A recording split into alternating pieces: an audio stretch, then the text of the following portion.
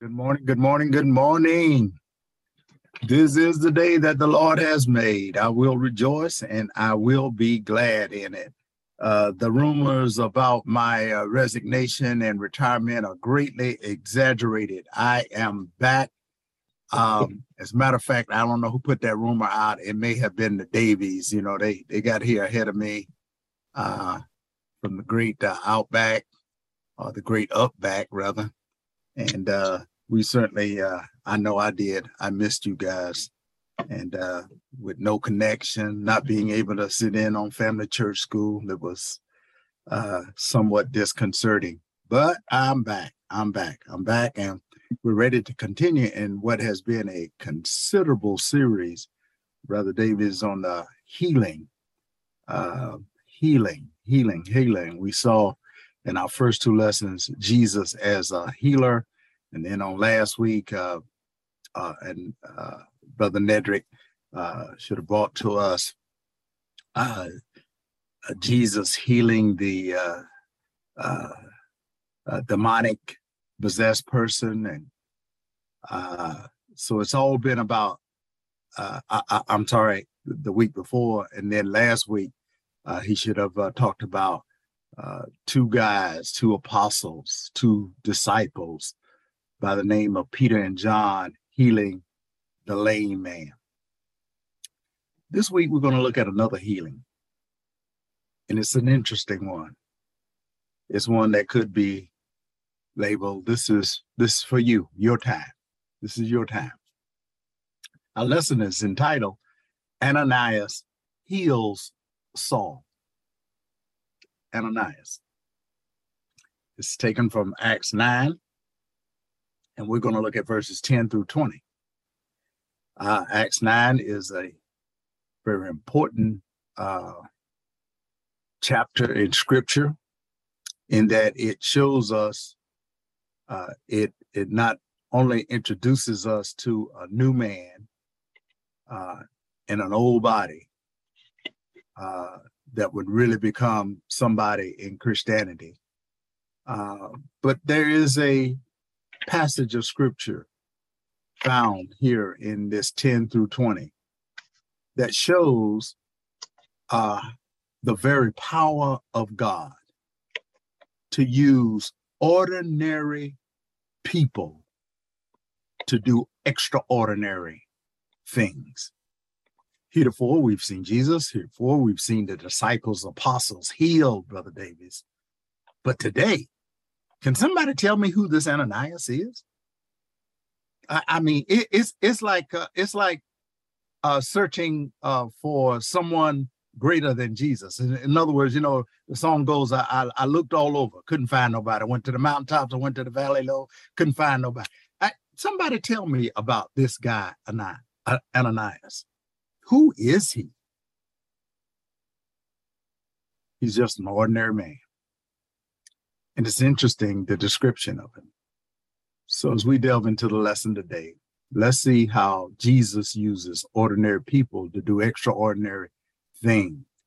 And as a matter of fact, for those of you who still like my subtitles, I would look at this as when power meets potential. When power meets potential. Brother Bogan, lead us to the throne of grace.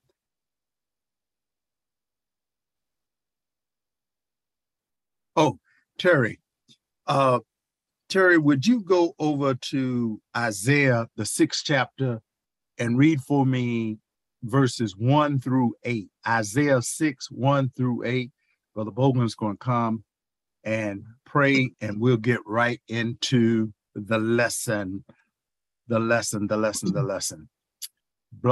Bogan. There are pivotal moments in history that have happened in your lifetime that you know exactly where you were.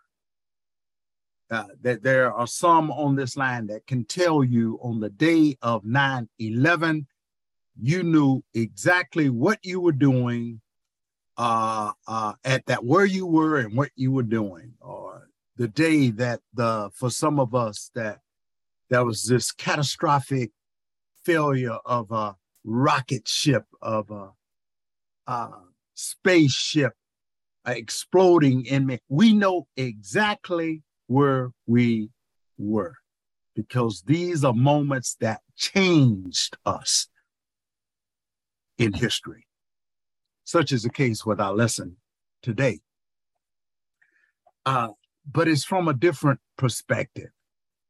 It shows us, brother and sister Davis, how God uses ordinary people with his extraordinary power to do extraordinary things. It's not the power of the person. It's the power of the Almighty God. As the lessons preceding this lesson has shown that it was all about Jesus. And then last week, how he uses certain people, and certain people may have titles, but here is just an ordinary man that we're going to talk about today that was used mightily of God, that literally changed Christian history.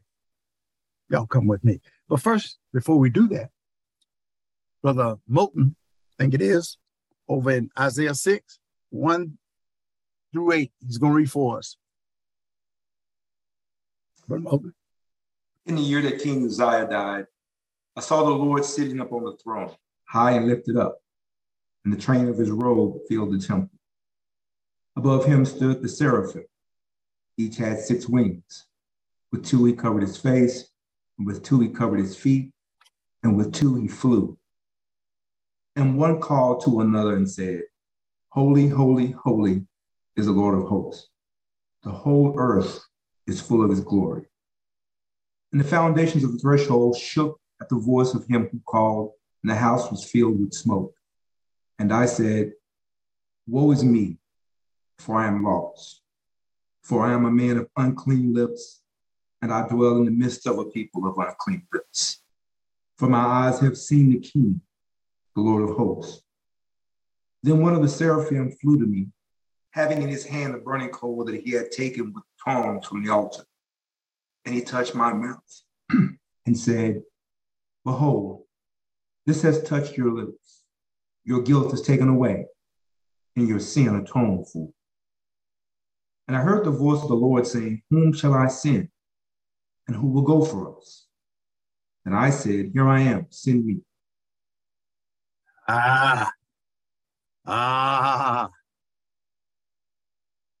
Isaiah knew the very moment that the Lord intervened in his life, and he saw him, and he marked that moment chronologically by saying, in the year that King Uzziah died, I saw also the Lord. If Paul, and he has done it, in his past testimonies was to declare, what was the pivotal moment in your life? Paul would put it like this: on a day, on a dusty road between Damascus and my destination, I saw the Lord after he put my eyes out. Because we find the Apostle Paul, Brother Bogan, on a road to Damascus.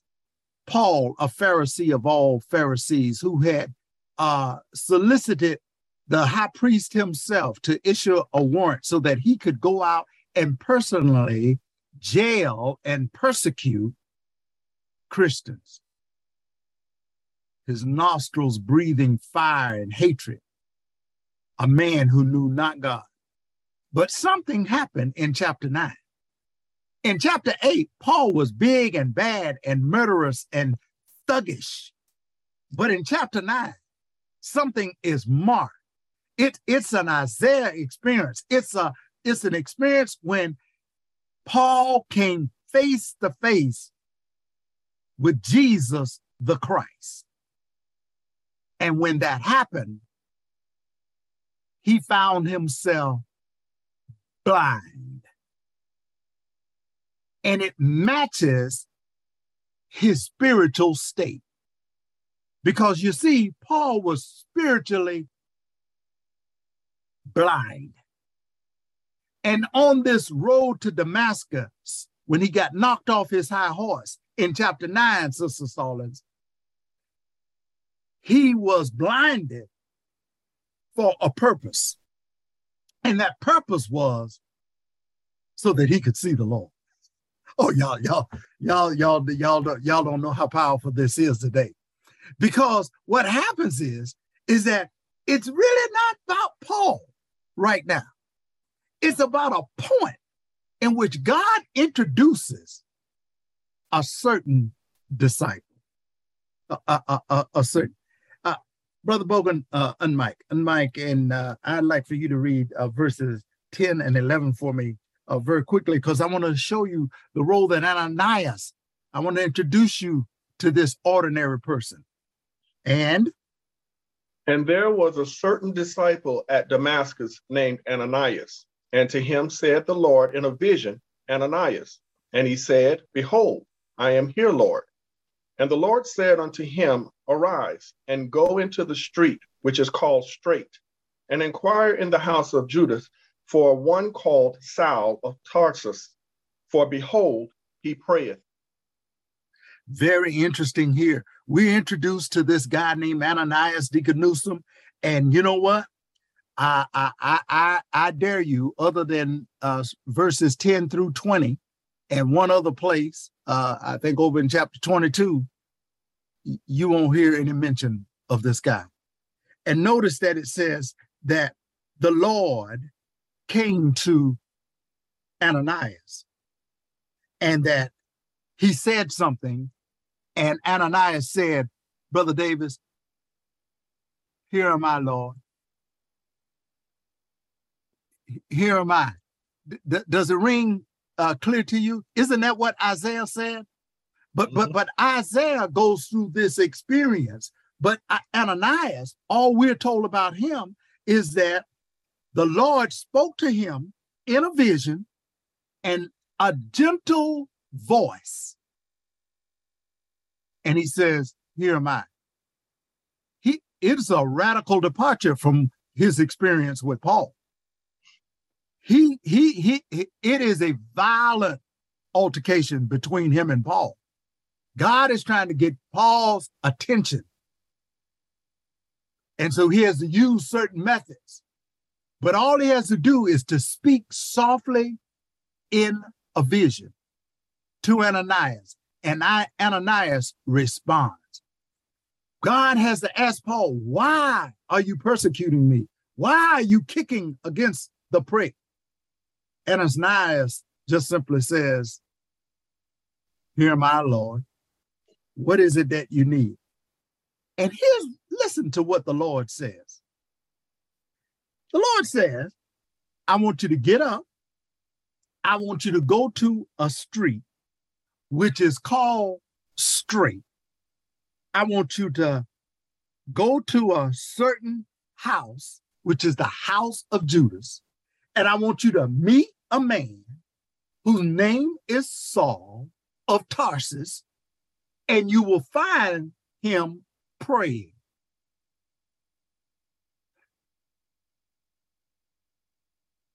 Very specific. But yet when he talks to Paul, who would become the most prolific writer of the New Testament, he just simply said, go.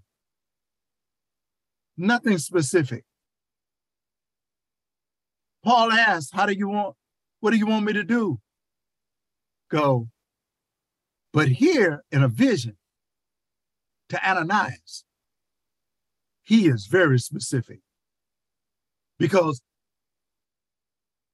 God has a plan and a purpose, and it's very specific.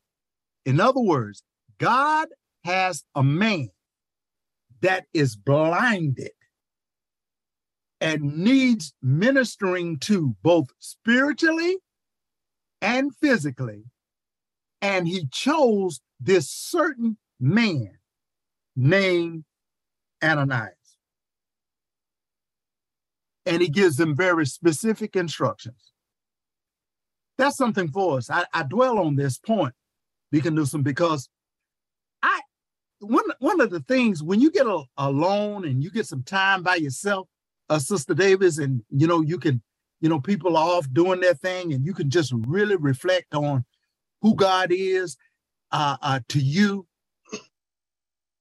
The thing that is most validating and confirming in my life is that God will always, whenever there's that tendency to say, well, Lord, did you really mean this? Or did you really say this? God will always say, what I said is the truth. And what I meant to say is what I said. I'm not going to tell you anything that I would not tell another Christian, another believer. Because to do so would violate my truth. I am fed up with folk who use God to validate their actions in a disparaging way. If it's not in the word, God did not say it. And God is not going to tell Brother Davis to do one thing that's in his word and tell me to do something differently. They must agree. Because if they don't agree, somebody is lying. And I can tell you, it ain't God and it ain't me. Because I'm not going to say that God told me to say something that he didn't tell me to say, or do something he didn't tell me to do. When God has a plan and a purpose, y'all hear me carefully, he gives you specificity. It ain't no, well, go in, and there's a street. I don't know the name of the street, but go to the city. There's some buildings there, but search all the buildings. You'll find a man praying. Different area, but it's very important that he told him that. And that this man will know that you're sent by me because I talked to him in a vision. Did you see that? Did you see how God talked to Paul and he talked to Ananias? Paul needs healing, spiritually and physically, Sister Lovelace. And God says, for one person, I got to be very specific. For the other one, I'll be very general, but they're all aimed at the same purpose. He didn't say, go kill Paul. He didn't say Paul would kill you. He says, go there because there's ministry that needs to be done. I want y'all to get that. The next thing I want you to do is that God, whenever he gives you an assignment, he's got it laid out for you. Because remember, he says, you will find this Saul, of Tarsus praying. Now, everything that this Ananias ever knew about Saul was that Saul was a murderous thug who killed Christians, who hated Christians. Why is he praying? Because he's been transformed. God is transforming him. God sees him differently than people see him because God is transforming him. And he needs ministering too. And he needs a certain man, a simple, ordinary man. According to the other passage in the scripture over in, 22:12, Paul then says that Ananias was simply a law-loving Jew, a disciple, a learner, a follower of Christ. Nothing special. Wasn't no doctor Ananias, wasn't no bishop Ananias, wasn't no elder Ananias, no deacon Ananias, no pastor Ananias. He was just Ananias, a disciple. And it shows us that God can use anybody by his power. If you just have the potential. Ananias had potential. God gave him power. And he was to minister to someone who had the potential, but had not yet received the power. Oh, y'all better help me this morning. Brother Bowman, help me out with another verse here. Verse 12 and 13. And has seen in a vision a man named Ananias coming in and putting his hand on him that he might receive his sight. Notice Ananias, before you go any further, Brother Bowman, let me show you 13. This is what I didn't tell you before I had him start reading, was that notice I'm talking about what somebody is told by God and what someone else is told by God. Notice how they're on the same plane here. Ananias has more specificity, but Paul gets the idea. There's going to be someone that's going to come. He's going to lay his hands on you, and you are going to be healed. You didn't think that Paul wondered, who is this guy? Oh, is this some special potentate that's going to come? Oh, no, maybe it's the chairman. Is he going to come? Maybe it's the pastor. He's going to come. God told him exactly what he wanted them to know, but it coincided with what he had told Ananias. Notice there's no difference. God is not going to tell you one thing and tell me something else. Amen. It's all up to God. And so here he says, this man is coming and he's going to restore your sight. Verse 14. Then Ananias answered, Lord, I have heard by many of this man how much evil he has done to thy saints at Jerusalem. Thank you, Brother Bogan. Thank you, Brother Bogan. All right. You're going to send me, Lord. I heard you in the soft, gentle, still voice. I heard all the specificity. But first of all, I think you were trying to belay my fears by saying that this man was praying. But Lord, just in case you have forgotten, I'm not saying that you have, but just in case you have forgotten, this is Saul. This is Saul. This is Saddam Hussein. This is Vladimir Putin. You want me to go fool with this? This man kills Christians. He doesn't entertain them. And the question has to be the reticency displayed by Ananias. I mean, y'all understand it. Oh, I know some of y'all big, bad, and brave. You know, Deacon Newsom would have put on his Superman suit. He'd run out there and say, yeah, I'm going to do it. But no, Deacon Sneed, here's what he would say. Lord, wait a minute.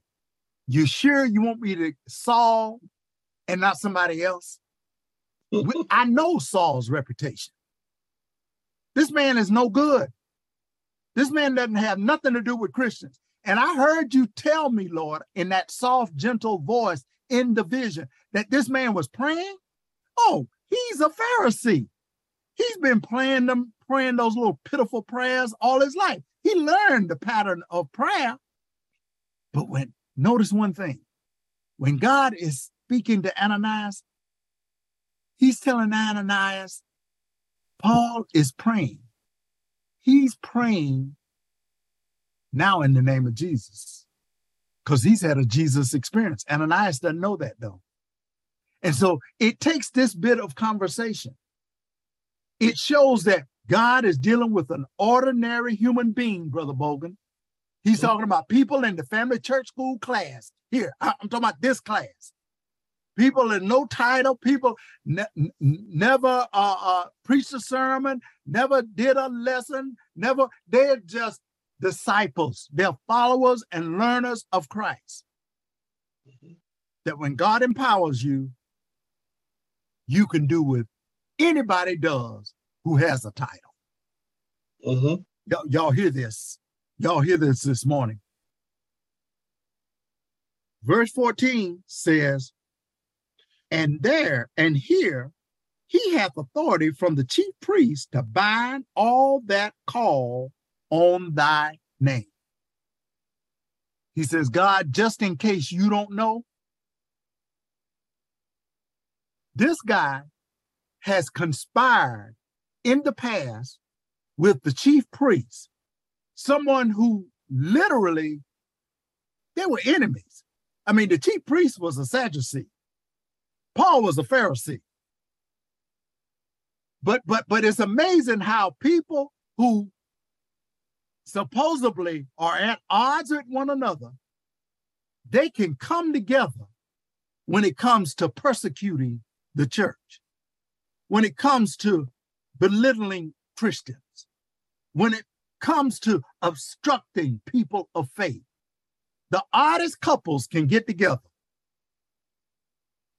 And Ananias is just reminding God that, don't you know what this guy was or is? But God doesn't look at what you are. God looks at what you can be. And the person who needs ministering to, God is looking at the potential.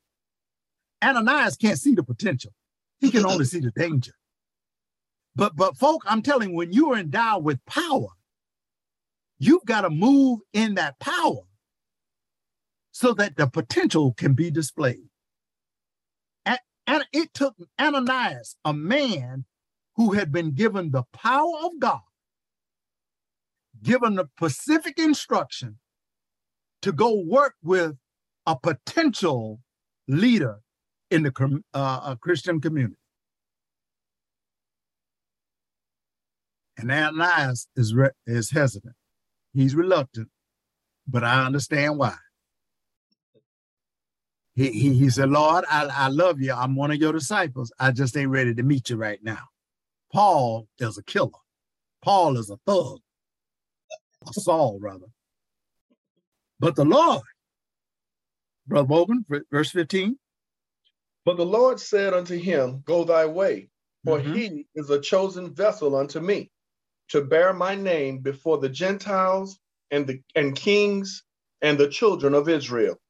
Once you submit yourself as a servant of the Lord and says, here am I, Lord, God will explain stuff to you. You know why we don't get explanations? We don't talk to God. We just go and grumble. You know, we got the assignment. The Lord sending me down here to help this guy Saul. My life is in danger. God says, don't go talk to Brother Bogan. But don't talk to Kathleen Samuels. Hey, talk to me. Tell me about your issues. What kind of trouble are you having with this assignment? Lord, I'm a little hesitant because Saul's reputation is that one that he kills Christians. He doesn't welcome them. And the Lord says to him, but go your way, for this is a chosen vessel. This is somebody I've chosen. You wouldn't have chosen. Paul would have been the last person in the world y'all thought would be the writer, the greater writer of the New Testament. Y'all would have never voted Paul to be your pastor, because y'all don't see stuff like that. Y'all judge everything from the outside, what you can see. God judges also from what he can see, but God sees the inside and the outside. And so he tells Ananias, just go your way. If you'll just go do what I've asked you to do, because there's a purpose here for me calling you to do this. I need him ministered to. I need him healed, because he's going to be my voice to the Gentiles and kings and the children of Israel. God is telling Ananias the potential of this powerless, pitiful, pathetic human being who needs him. And Ananias has been given the awesome task. This very ordinary man has been given the awesome task of bringing God's power to the potential of this pathetic creature. Y'all don't hear me. This is not only Paul's testimony. This is your testimony. Because I know some of y'all were large, in charge, on your way to hell, dressed well, doing well, but on your way to hell. And it took you getting knocked off your horse, blinded so that you could see. And there was somebody who just had a simple word that brought you healing and deliverance. God is your testimony too. And God is showing you that just let God use you. Listen careful to his instructions. Don't be distracted by the voices that are out there. Don't be distracted. Don't be held back or apprehended by your fears. God says, I got a purpose and a plan. I'm letting you in on a secret. This man is going to be somebody for the kingdom. This very thing, this very person that you think is nobody is really somebody. And for all those folk who thought, why this ordinary disciple? God says, that's how I operate. I take the ordinary and make it extraordinary. I take the pathetic and the impotent and make it powerful. And this is what I'm doing in the life of you and Paul today. I'm bringing these two. I'm bringing power to potential because I have a plan, and the plan is perfect. Brother Bogan, verse 16. For I will show him how great things he must suffer for my name's sake.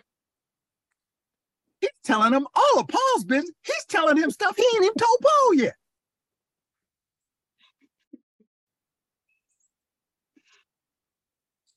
It's amazing, Brother Bogan, that I would stop on this particular passage of scripture just to show you guys that your name may not ever be mentioned, but you may be responsible for witnessing, for sharing, for bringing into the kingdom, Sister Samuel, some of the greatest people that have ever lived and served in the kingdom of God.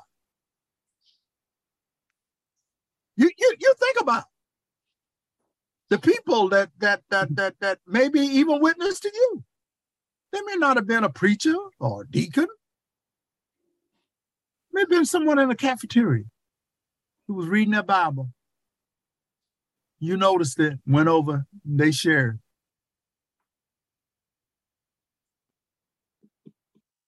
But yet, no one knows. And matter of fact, some of you may be even forgotten. And sometimes we don't even know because remember, we're just seed planters. We plant the seed, God does the watering. So it's something that you could have said long time ago. People don't even remember your name. They never mention you again. Mm-hmm. But God knows that you were the one that's responsible. But here, he says,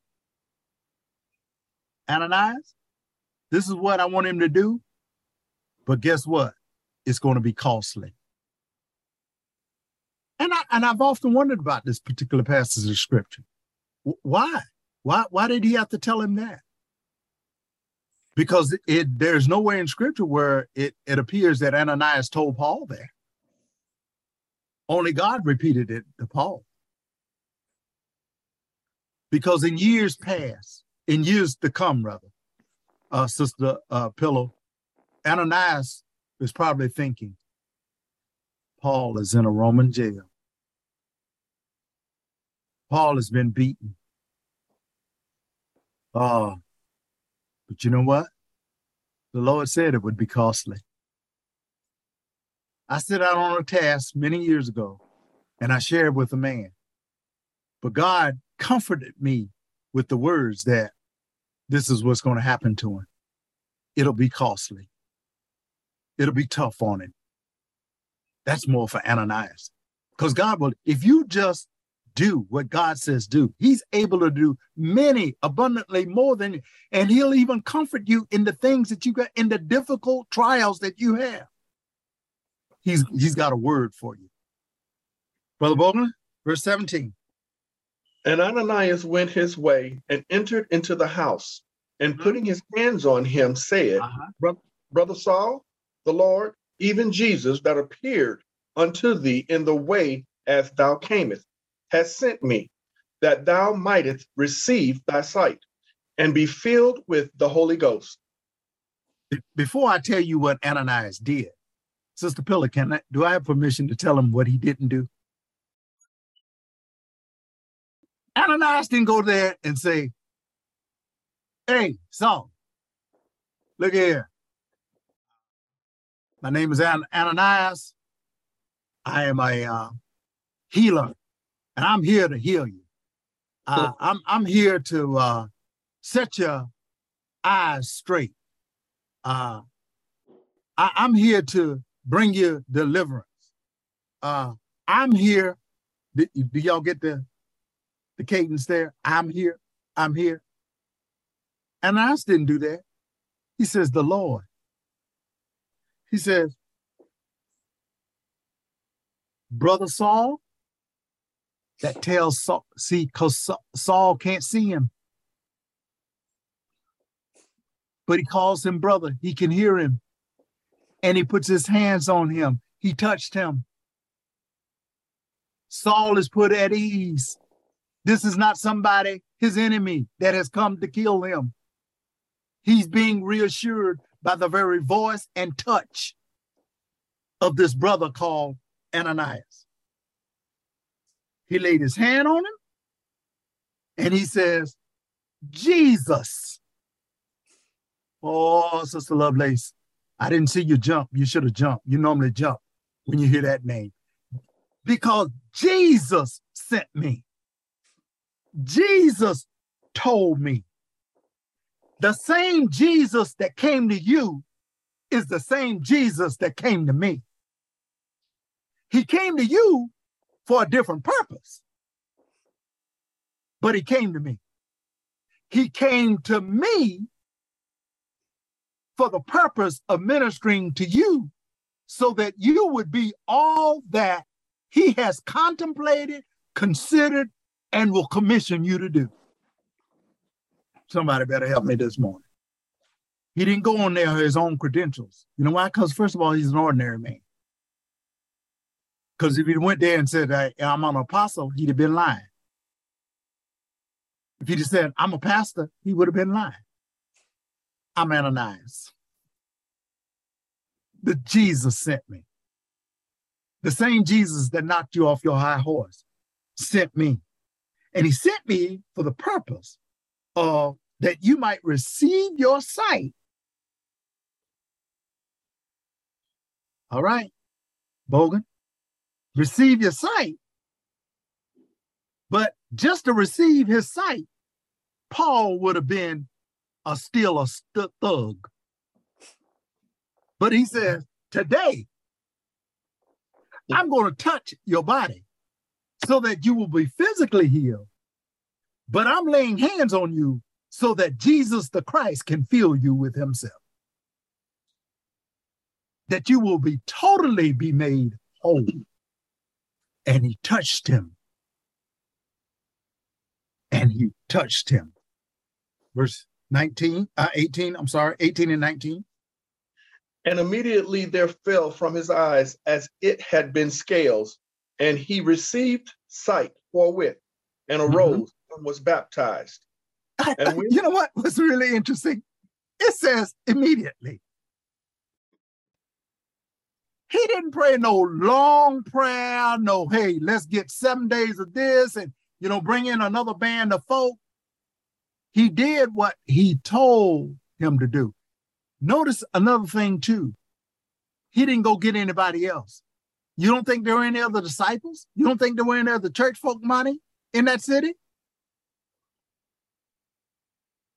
That's your assignment. God has called you to do some specific things as an individual, and you have to do them as an individual. You can't wait on the church. You can't wait on your Sunday school class. You can't wait on your small group. You can't wait on the ushers. You can't wait on the greeters. God has called you to do it. And so he does it. And immediately the scales, which is symbolizing sight being restored, the scales fall off of his eyes. And he got up and was baptized. Now, it's one thing I can do is read. I don't see that well, but I can read. And it says that he put his hands on him, the scales fell off, he received the sight, and he arose and was baptized. I don't see anywhere in there where Ananias told him that that's what he had to do. Why would Paul know that this is what he needed to do? Well, I'm not going to charge you for this one. Paul, in persecuting Christians, Davies, has seen a whole bunch of baptisms. That's how he got them. When they would collect down at the Jordan River and all that, he says, oh, that's my next target. He go to the chief priest, get one and say, yeah, let me get them. And they're going to have a baptism there because they baptize. That's how I know they're of the way. That's how I know that they're Christians. That's how I know that they're disciples. And let me tell you one thing. If somebody to catch your enemy, you got to observe it. And so one of the speculations is that Paul had seen baptism and heard it and all of that. And he knew one thing. He was somebody new. He had been transformed. And now he must identify with the very people that he hated, because that's what ultimately baptism is. Baptism is identification. It is an outward demonstration of what has already occurred on the inside. And we heard that he was filled with the Holy Spirit. Saved. He got up and he was baptized. Take us out, 1920. And when he had received meat, he was strengthened. Then was Saul certain days with the disciples which were at Damascus. And straightway he preached Christ in the synagogues, that he is the Son of God. I got my sight back. I'm filled with the Holy Ghost. But guess what? I need some food. It's been 3 days. He's weak. God not only cares about your spiritual well-being, he cares about your nourishment also. And so after he was strengthened, after he received food, he was strengthened. He spent time with the people now that he was a part of.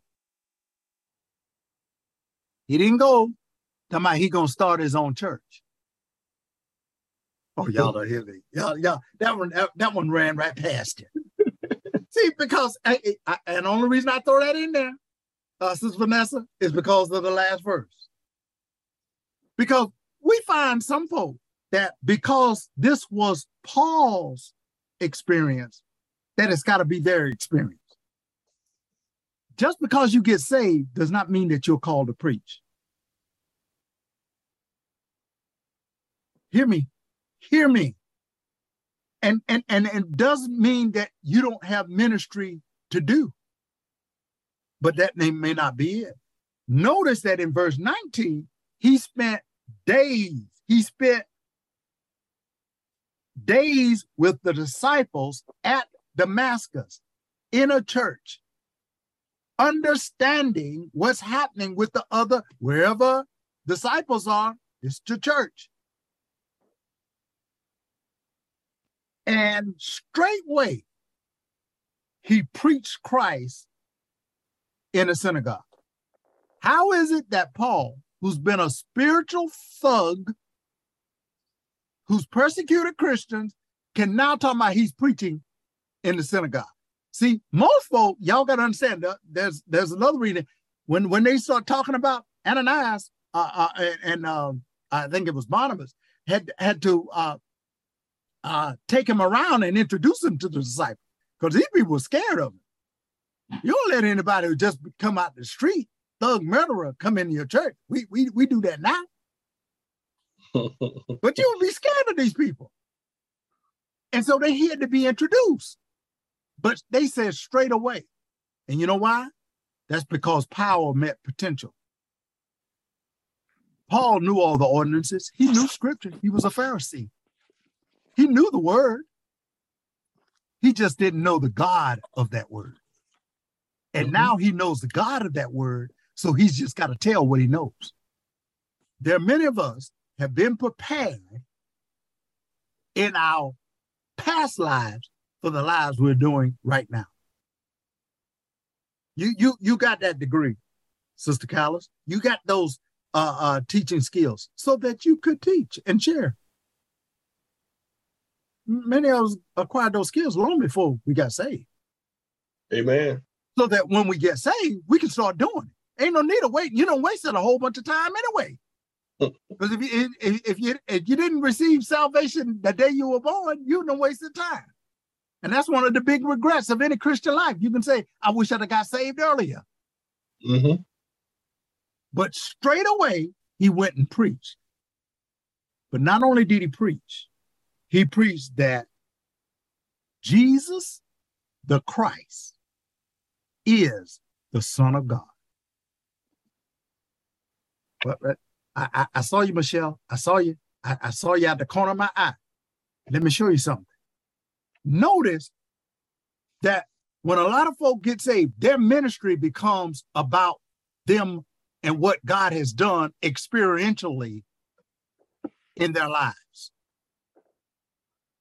But the most important thing is not that God is a healer, because that's what Paul, you would have thought that would have been one of his first sermons, Sister Samuels, wouldn't you think?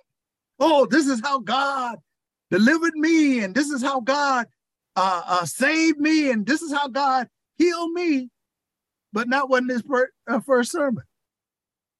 He did exactly what God called him to do. God says, you will be a voice to the Gentiles and to the Jews and to all the kings and rulers of the earth.